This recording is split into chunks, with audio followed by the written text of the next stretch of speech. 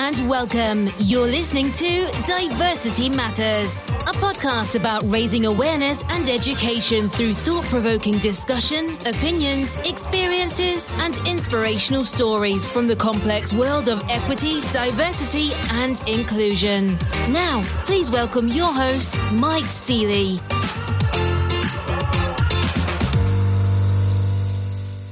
Welcome to Diversity Matters, the show that brings captivating conversations with fascinating guests from all walks of life. I am thrilled to invite Matt White, who is a good friend of mine, to share his career journey and experiences. Matt has carved out a long-established career in the music industry. His journey has been both influential and exciting. He grew up listening to a mixture of music from soul, calypso, reggae, jazz, and funk, and started out as a local DJ playing at house parties for friends, then moving on to playing with Rap Attack, one of the biggest sound systems on the R&B scene at the time. He then moved on to join Soul to Soul with Jazzy B, and his DJing has taken him all over the world playing at clubs and festivals. Matt is also a radio presenter and currently hosting his 2-hour Catch a Groove show on London's top soul and R&B station, My Soul Radio, every Wednesday from 9 p.m, where listeners tune in from all over the world. He is also a music and artist promoter and has previously worked with some of the biggest names in the industry, with clients such as Nicole Scherzinger, Rihanna, Dr. Dre, Eminem, and many more. Matt, welcome to the show. Nice to see you, Mike. Nice to see you. Wow, you've had, as I've mentioned, quite a long-standing career in the industry, but just go back to the very beginning. How did you actually really get into the business itself? I'm not sure whether it was luck or sheer bloody-mindedness. So maybe a bit of both, really. And maybe, I don't know, I kind of used to write things into a book and sort of, I guess people now call it manifestation. But I used to write down sort of the things that I wanted to do. So I wanted to play on Kiss FM, done that. Wanted to work with Dr. Dre, done that. You know, all those kind of things I used to sort of write down, and you know, some of the people I wanted to meet and stuff, and a lot of them I managed to achieve. There's a couple that I'll probably never get to do, but you know, not for want of trying. So I guess it was kind of an element of me just being really determined in kind of what I wanted to do as a youngster. And I mean, I did start fairly young. I started buying music when I was I think about 10 or 11. I had an older brother that was into music, and he used to go to all the clubs. And he had friends that were DJs and that were working on the scene. And my brother used to help out, do merchandising for some of the acts that used to come over. So he'd come home with like the latest Maze t-shirts and hats, and Al Jarreau and people like that. And then he'd get stuff signed from Kenny Burke and all that kind of stuff. So I kind of grew up around, you know, people that had music sort of woven into their life, you know, the family from, you know, having a very sort of mixed heritage. We had everything that was being played. You know, my mum was into soul, jazz, funk, pop, reggae, calypso. You know, my dad was into that kind of stuff as well. He wasn't so much into the reggae and calypso. He was much more soul and jazz and funk. And I guess my journey just went from sort of collecting records and being the young guy on the scene. You know, I was at the age of 16 and I was already 6'2". So I used to go out to clubs, you know, when I shouldn't be. I should be at home studying, and I was out at clubs. You could pass that minimum age barrier. Because back then, you know, people weren't asking for ID. It was like, yeah, you're tall, in you go. And then I had a friend, my uncle, he had a friend who used to work the doors in some of the West End clubs. So he used to see me and he'd be like, oh, you're Tony's nephew, in you go, son. And I used to sort of get in, I get all the VIP cards and stuff like that, and, you know, never have a problem getting in. So I was a raver on the scene. I was a collector of music. And then I started to find myself becoming frustrated with some of the DJs that I was listening to because of the way they put music together. I didn't really like it. I was like, I could do better than this myself. So I literally was like, right, that's it. I'm going to go buy decks. I'm going to do it myself. And I grew up listening to a guy called Paul Trouble Anderson, who as a DJ, technically, he was like my absolute idol. You know, there was a few other DJs on the scene that I liked as well, but Paul was the guy for mixing. When it comes to sort of, you know, what I call the hip hop style of stuff, I was into the scratching and cutting of people like Wizkid and Grand Wizard Theodore and people like that. And, you know, a lot of those names, people were like, who are they? But these are like the forefathers of hip hop, you know? And I grew up Pioneers. listening to them, collecting their tapes. Yeah. Totally, the pioneers. I grew up listening to them, collecting their tapes, studying what they were doing, listening to the music, figuring out what it was. Because some of the music I had, some of the music my brother had, so I used to steal some of his records. And then I'd sort of, collect over a period of time. I'd sort of worked hard. I did jobs, from everything from a paper round to being a butcher. I was a butcher for a few years just to, Wow. to get enough money to buy turntables and a mixer. And that was kind of where it all started, and it's kind of gone on from ever since then. That's brilliant. One of the things I'm just going to pick up on very quickly, you kind of mentioned, following the pioneers, and you got into mixing and scratching. Yeah. I guess when you kind of look today, DJing has changed so much. I'm assuming you scratch with vinyl, and I remember I used to see you do it.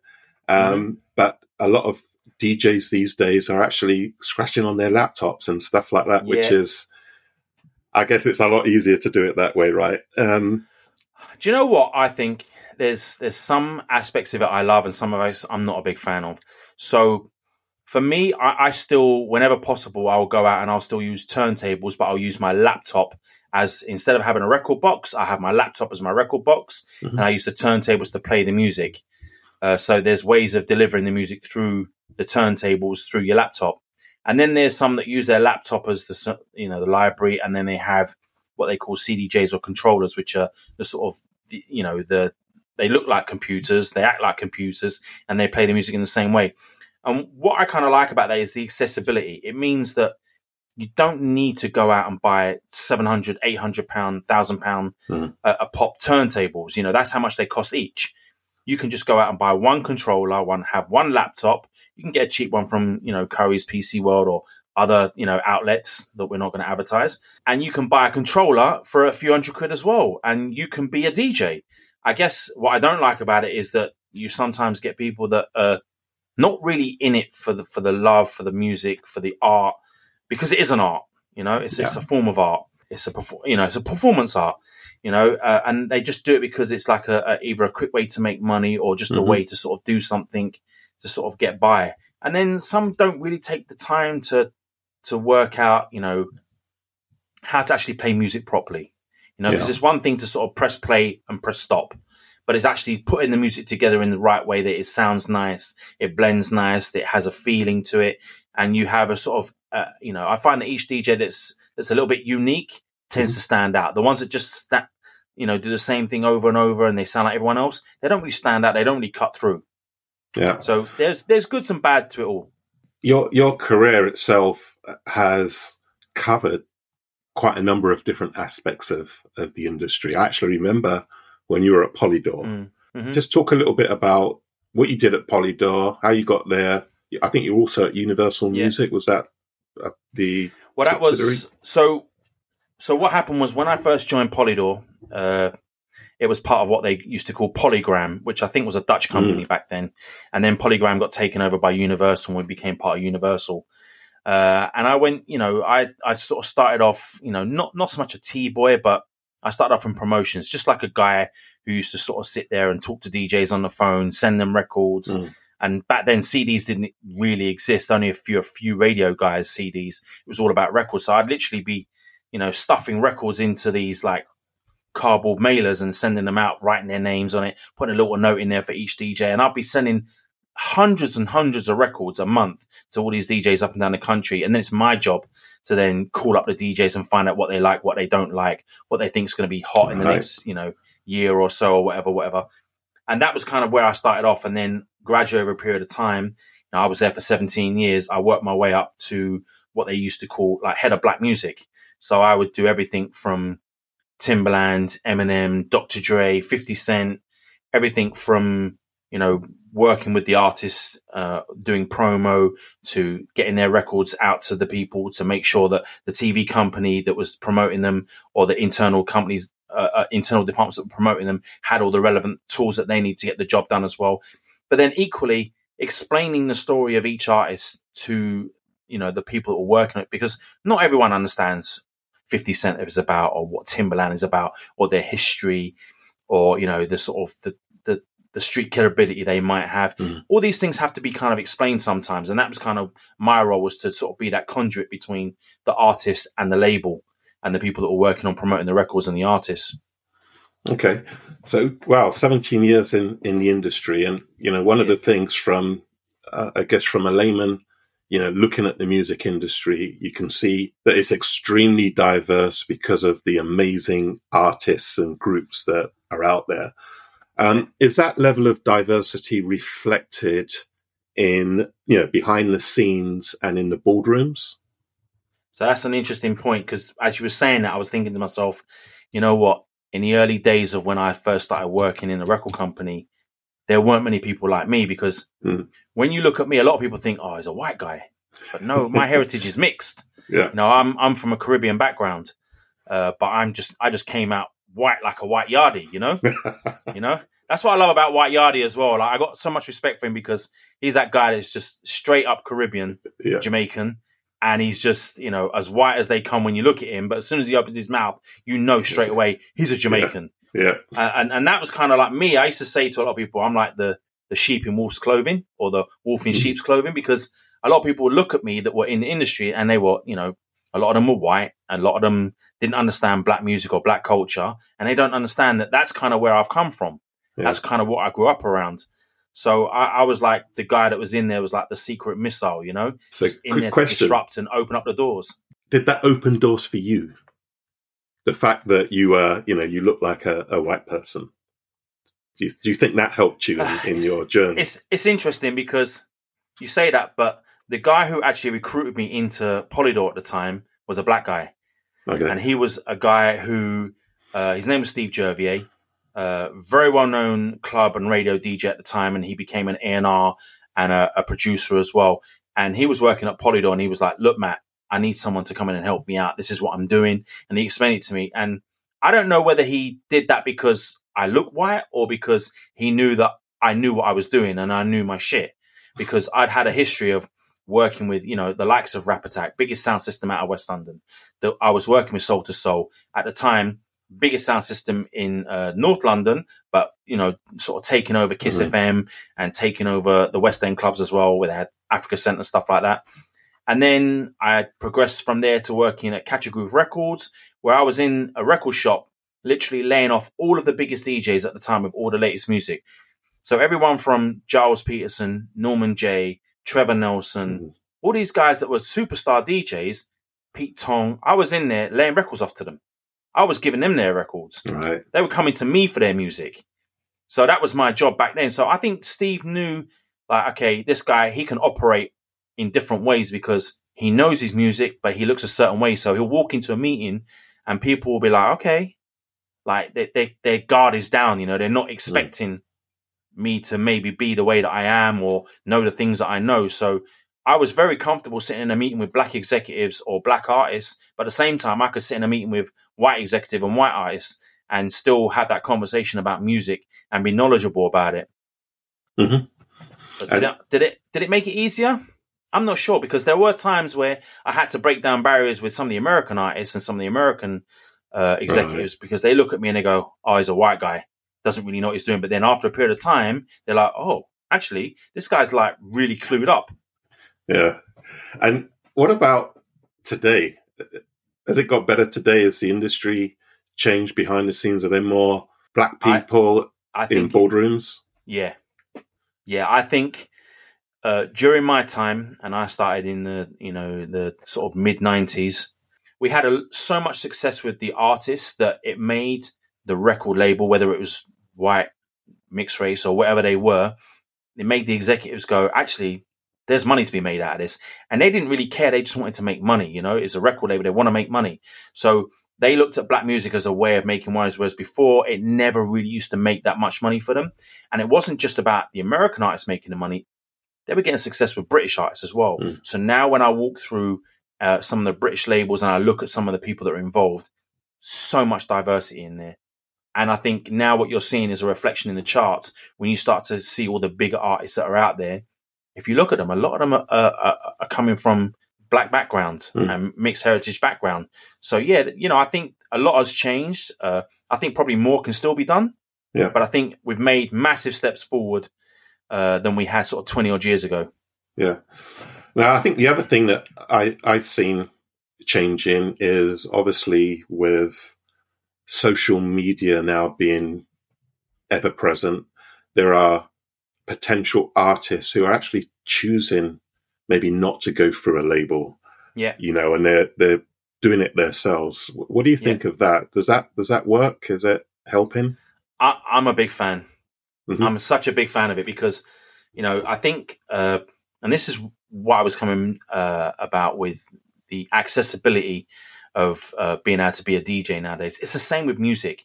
Making music now has never been easier to do. You don't need to have a band. You don't need to have a guitar player. You don't need to have an orchestra. You don't need to have a recording studio. You can pretty much do everything now on a laptop. Right. It's gone that way. You can get a microphone, you can plug it into your laptop and boom, you've got a recording studio, you're away. So from my perspective, I'm a big fan of the sort of do it yourself because I think you have, as an artist, probably more control. You can just be creative. You can create music and then you can release it how you want to release it. You might only want to put it on YouTube. You might want to put it on Spotify. You might not want to put it on iTunes. You can do whatever you like, really. You're in complete and utter control. You can have your database. You can have everything done from your laptop. Your laptop can be your office, can be your studio, can be your everything, and I think that's, for me, I think that's the greatest gift that the sort of the digital and technology age has given to people, like me or artists that want to sort of, create music and do what they love doing the most. And do you think that has then diminished the stranglehold and the power that these labels had, or do you think they're still as strong as ever? So here's how I look at it. I look at it as an artist, if you're new and upcoming, I would suggest you do everything yourself to a point. There is that point, that tipping point where you need someone else to maybe come in and push you over that level of being, someone that's well known in the UK and maybe parts of Europe to being given that global platform.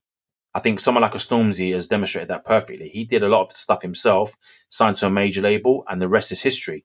I think there's so much that the major labels can do in terms of the operation they offer you, the distribution they offer you, the ability to get into places, on TV that maybe an independent artist couldn't reach. So there is still a lot of value in major labels and what they bring to the table.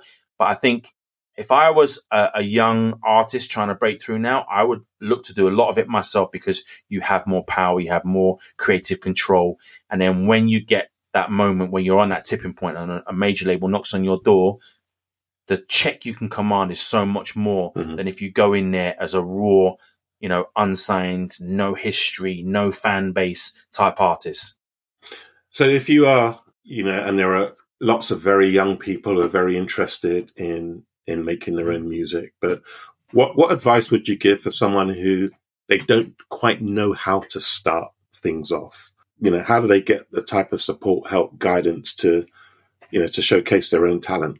Tough question, because I think if you don't really know where to start, then you're on the journey to figuring out what you are as an artist. You don't just go, okay, this is where I start. Now I'm an artist. Becoming an artist isn't just an overnight decision. It's like a process, you have to kind of figure out, and I think the more you experiment and the more you do things, the more you'll figure out what kind of artist you are and the sort of music you're into and the music you want to make and how you make it and how you can sound the best. So it's not an easy question to answer, like how do you start? I would say the best thing to do is just, if you're a rapper or a singer, is to just, pick up your phone, start writing lyrics down or singing voice notes or whatever, melodies, all those kind of things, are a great start. And then, if you've got a laptop, whether it's a Mac or whether it's a PC, find some software that can give you the ability to just create music, on Macs. A lot of them come with a program called GarageBand, which you can put samples in, you can create music. I'm sure there's something similar on Microsoft as well, but that's what I would do. Yeah. Great. Now you've been in the industry a long time. Where are you today? What is your goal right now? Wow. What is my goal right now? I don't know. I think at my age, I'm kind of heading towards that retirement zone where you hang up your headphones. So right now, I'm just enjoying, what I'm doing, which is I like being on the radio. That for me is such a massive buzz. I love being in the clubs and playing music to people and seeing them happy. Again, massive buzz. I like playing at festivals when you've got so many people together in like one zone and you've got the control over it and you just, playing the music you love and seeing the reaction from it. So I guess I'm just going to enjoy it more and more. I guess I'm still on a journey for, learning about music. There's so much music out there. And even now there's old records I'm like, I didn't know about that. Or there's like little stories you find out about. So I'm just enjoying, the tail end of my DJ career, as they say. Great. And, one of the things that I've obviously in the last few years I've seen is, when you look at the format that music comes on, vinyl in the last few years seem to have made a strong comeback, right? And you have quite a large vinyl record collection. And I know a lot of people who have collected vinyl and swear by vinyl and wouldn't get rid of their vinyl. But I mean, what do you do with it long term? Once you've hung up your headphones, etc., what are you going to do with all of that music? Oh, life's biggest dilemma, I think, is what do I do with all this music? Okay, so I have some music in my house. As you can see, there's some of it on the sides, and I'm slowly whittling through bits and pieces, trying to figure out what I want, what I don't want, what I'm going to get rid of, what I'm going to sell, what I'm going to throw away. But what people don't realize, I have another collection somewhere else, which is about 70,000 records. Oh my God. Which I haven't even started to dent. And I don't know, at some point, I'm just going to have to make a decision whether I'm going to, move home and have a giant library of records, which is a possibility, or I'm just going to have to go, you know what, I'm done. I have to sell it all and just, close my eyes and just let it go. Because I don't think it's fair to just have it locked up in storage when there's people out there that I know would really like it and really enjoy it. Because that is, the thing for me about vinyl is when you put that needle down on that groove and you hear it crackle and you feel the warmth of the way it sounds, it's so different to a digital recording. It just sounds so different, it just feels different. It sounds different. So I think to have it all locked up in storage is a bit of a crime against humanity, really. So at some point, something's going to have to give. I'm just not sure what. That's 70,000 records. How do you store them? I mean, I'm sure that the atmosphere and heat and cold and all of that has an impact on it, right? So I'm very lucky. I've had a lockup for about 10 years that is completely watertight. It's alarmed. It's got a very consistent temperature and humidity. Doesn't get hot, doesn't get cold. So I'm very lucky in that respect, and they're still in good shape. I had one moment where there was a leak, and one box of records got slightly water damaged, but the leak was fixed and everything's fine. So I'm very lucky. But I got to make a decision soon, I guess. Yeah, absolutely. Now, of course, throughout your career, your talents, etc., have probably not gone unnoticed by your peers because you have been, you have received a number of nominations for Best Club and Best Radio DJ in your time. And I think as well, I read that you won a silver award for the New York Festival's radio program in an advertising awards. Yeah. So here's how the does that thing. make you feel?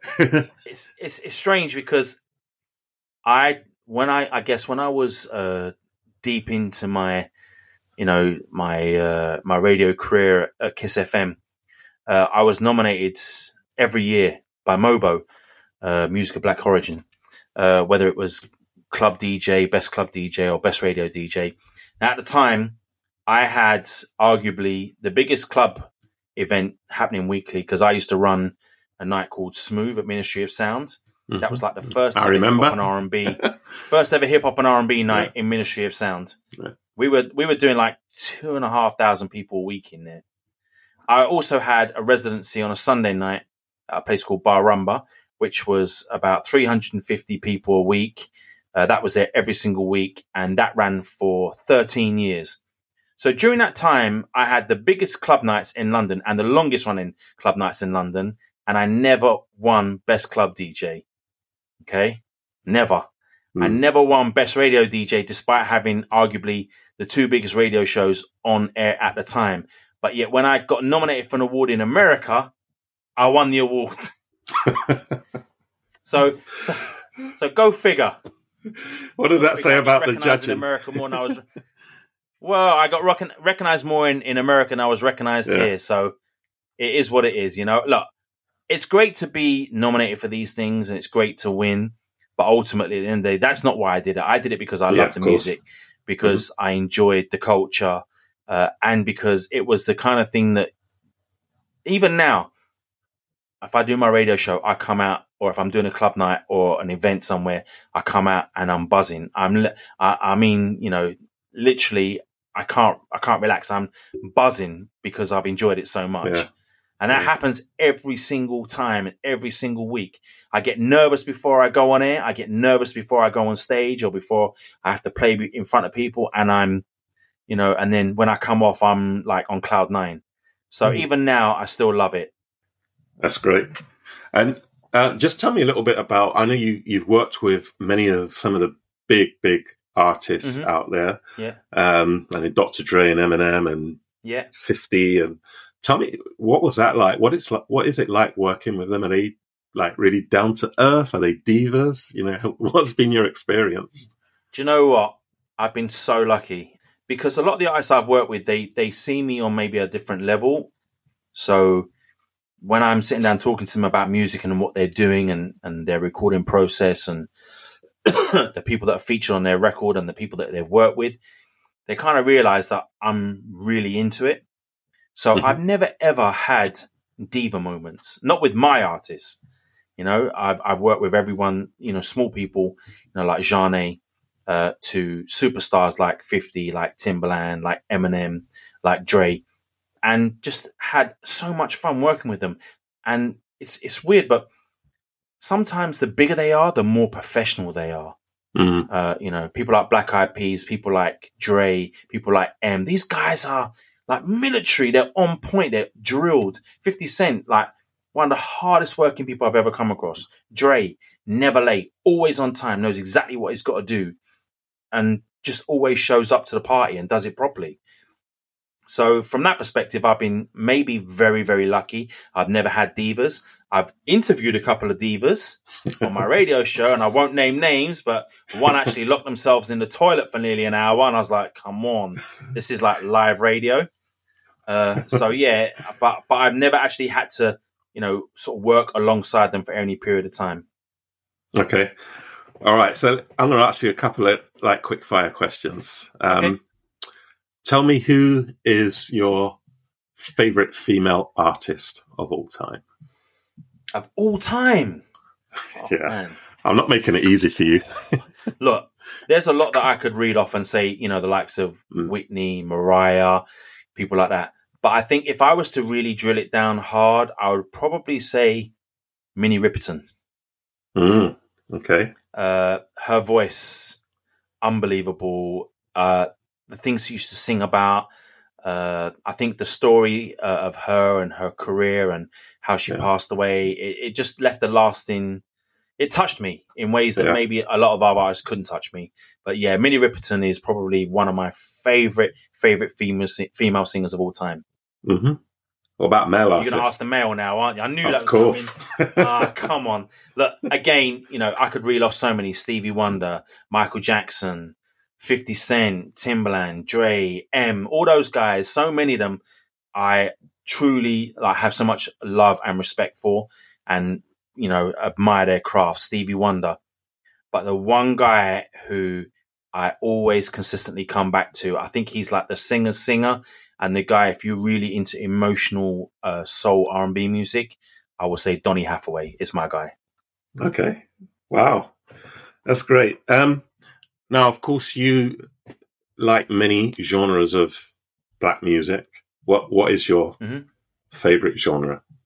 Oh, you can't do that to me. You can't do that to me.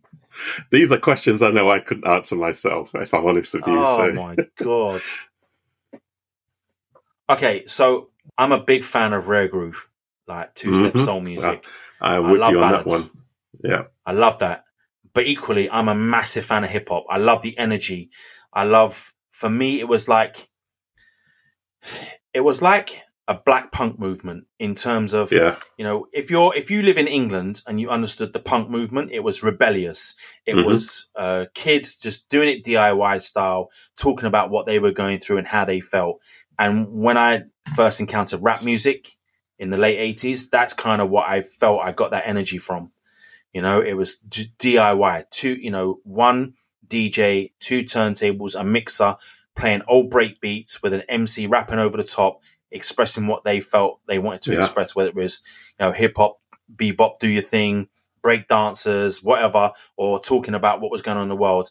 So from that perspective, I think if I had to drill it down to my favorite, you can't do this. This is awful. Because I love reggae, I love soca, but I think if I had to narrow it down to the two, it'd be R&B, soul, and hip hop. I just can't separate the two. So for me, I guess R&B and hip hop. I'm gonna have to plead the fifth on that one. Okay, no, that's good. I wouldn't be able to answer that question myself because I find that, you know, depending on what mood you're in, how you're feeling will kind of drive what type of music you like to listen to. You know, and some of the old music that I hear just bring back memories of those days. You know, so I love the early hip hop. I love the kind of the 90s hip hop with, you know, groups like Tribe Called Quest, De La Soul. That's some of my favorites. You asked me to choose between Minnie Riperton and Tribe Called Quest. I cannot do that. It's not on. I know. It's I just wanted to see what you would say though, because obviously, you know, you have a tremendous amount of knowledge in the industry across different genres. You've worked with different kind of groups and artists. I knew it was going to be hard. I think the more you know, the harder it is to separate. Yeah. Because you could sit there and go, that would mean no Stevie Wonder. That would mean no Donny Hathaway. You know, there's so many, like James Brown. Imagine life without James Brown. Come on. Yeah. But then saying that... we wouldn't have half of the music we have today. Yeah. We wouldn't have half the music we have today. There you go. Tell me something. If you could go back to your 16-year-old self as you first kind of got into this industry, what advice would you give? Buy less records. Don't have 70,000 vinyl records. Oh my God! Look, you know it's weird, but I moved houses twice because I couldn't house my records anymore, and I think I should have been. I used to buy so much, and then I used to get given so much, and I didn't have any like real quality control in terms of what I was buying and what I was just usually buying anything that moved. And I'd buy 2, 3, 4 copies of things because I was that guy that used to like the scratching. I used to have 2 copies at minimum. And if I was going through the 2 copies and they were getting a lot of marks and sounds on them, I'd have to go and buy 2 more. So there's some records I got 4 of, you know, some I've even got 6 of. So I'd probably buy less records. I'd probably save more money and probably take less trips to America to buy records. Yeah, well, that's where you can get some of those classics. From for sure. Going forward, I know that you know you've spoken about potentially retirement and hanging up the headphones, but certainly over the next couple of years. No, actually, one question I want to ask you before we get there is: okay, the pandemic had a major impact on the events industry and on DJs. How did you cope through that period? That was traumatic for a lot of people. There's a couple of friends that I lost during the pandemic, and then there's some incredible DJs and artists that I think, you know, because of what was going on in the world and how they were financially set up, they weren't able to continue doing what they were doing. And now some of them are doing like all kinds of crazy jobs, and they'll probably never come back to the entertainment industry. Me personally, I guess I was very lucky in that I had an incredibly supportive wife. I had my business set up in such a way that I'd already kind of pivoted because I was doing property. So I had that in the background. But equally, I'd always been that guy that been straight down the middle and, I'd paid my taxes and declared this, that, and the other. So when it came to, not being able to do events and DJ, I was insulated because I was like everyone else. I was, getting money from the government because I paid my taxes and they were saying, well, you can claim this back. So I was like, okay, cool. I'll claim what I need to claim. And I was insulated in that respect, and that I had property as well. And I was able to draw, money from that as well. Sure. So I was very lucky in that I could pick and choose kind of when I wanted to go online and DJ and do things. And then there was a few events that happened, in the sort of the breaks between, when we were in lockdown, when we were out of lockdown. Mm-hmm. And I had my brand, so I was able to do events as well. And I was doing the radio show all the time. So I was able to sort of continue relatively, normal. Obviously things were different, but I was able to sort of still continue doing what I was doing and doing the things that I love the most. So in that respect, I was very, very lucky. But I know there's a lot of people that weren't so lucky. And, like I said, some people, unfortunately lost their lives. Some people got very sick. And I've got one friend who's still very sick. So, it's, I guess I was blessed. I was lucky. Yeah. Okay. And as we've come out of the pandemic, and events are, I guess, kicking off and starting back up, certainly in the industry I'm in, but in the music industry, what is that like? Are you seeing a lot more bookings now? Are there a lot more events taking place? It's really weird because I think most of the events that I do are of a certain age demographic. So most of the people that come to my events are of sort of 40 years of age and above. And when we first came out of full lockdown and everything was kind of open, oh my God, it was absolutely crazy. It was pandemonium. There was gigs left, right, and center to the point where I was like, I can't do all these gigs. Like I had to turn stuff down. And then after about 6 months, you started to see that it was like slowing off. And then we had that little moment. I don't know if you remember it. It was like the sort of Christmas where there was like another strain of COVID that was coming around and people were getting sick again. And a lot of the older audience, what I noticed that they were like, whoa, I don't really want to go out. So a lot of people dropped off. So it became quite tricky again. And now with the cost of living crisis, because most of the people are kind of my age, I'm 50, we're all worrying about, our mortgages because they've all gone up. We're all worrying about our gas bill because that's gone through the roof, electricity bill, cost of living, the food crisis. So many things now are putting pressure on the finances of people like, myself at my age. A lot of people are not really going out, which is understandable. It's not easy, financially, it's not easy. So there has been it's been a bit tricky for the last few months, but I'm hoping that, things will start to settle down and people's lives will start to become a little bit more normalized again. Because for, I think, best part of 4 years now, it feels like we've just been in this like mad cycle of lockdowns, pandemics and food shortages and cost of living crisis and wars. It's like, come on, man. Like, can we just have a little bit of normal for now? It's almost like what's next, right? Exactly. Yeah. Wow. Well, I do hope that, most of this stuff starts to get behind us as they begin to, things hope. I'm positive that things will improve. I don't know when, but over time, and things get better. But, Matt, I really want to thank you for agreeing to join the show. I think it's very, very insightful. Yeah, very insightful things you're talking about. If somebody wants to be a DJ, a young 14-year-old who's thinking about, hey, I want to do a DJ. Yeah. What would you tell them? I guess believe in yourself first and foremost. If you really want to do it, you have to just focus on doing it. Practice. Watch and learn. So go out, go to clubs, listen to other DJs, find out if there's a DJ you like, admire, respect, whether it's for their music choice or whether their way they play music. Study what they do, how they do it. And then think about putting your own spin on everything. What is it that you're going to do that's going to stand you out from the rest of the crowd, that makes you sound a little bit more unique. Are you going to be that guy that's just a DJ playing music? Are you going to be a guy that just likes to mix? Are you going to be a guy that likes to pick up the mic and talk to people? What is it that's going to make you stand out and be different? All these things will help you on your sort of journey, but equally, you have to be patient. I don't think anything happens overnight. And if it does, invariably it doesn't last long. So, whilst people think, he came up in the 90s and he's doing anything, I started really getting into it in the late 80s, early 80s, mid 80s, I think it was, when I started to collect music. And then I started to buy turntables and I started to practice. I was practicing for years before I got out anywhere.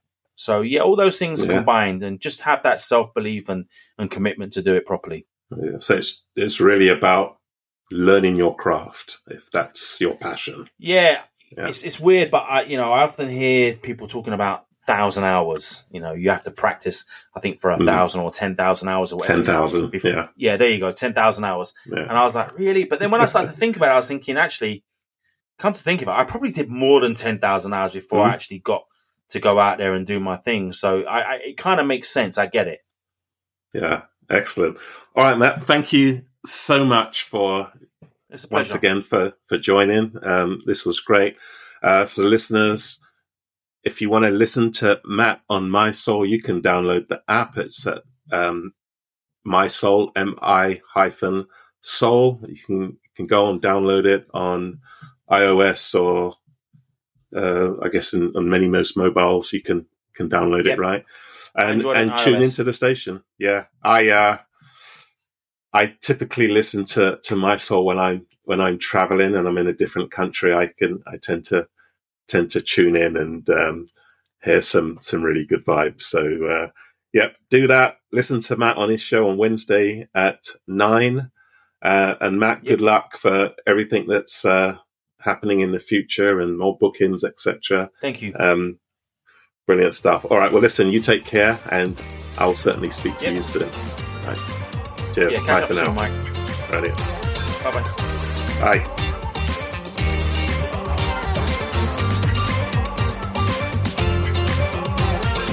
Thanks for listening to this episode of Diversity Matters. If you liked what you heard, then be sure to hit like and subscribe. And we'll see you next time.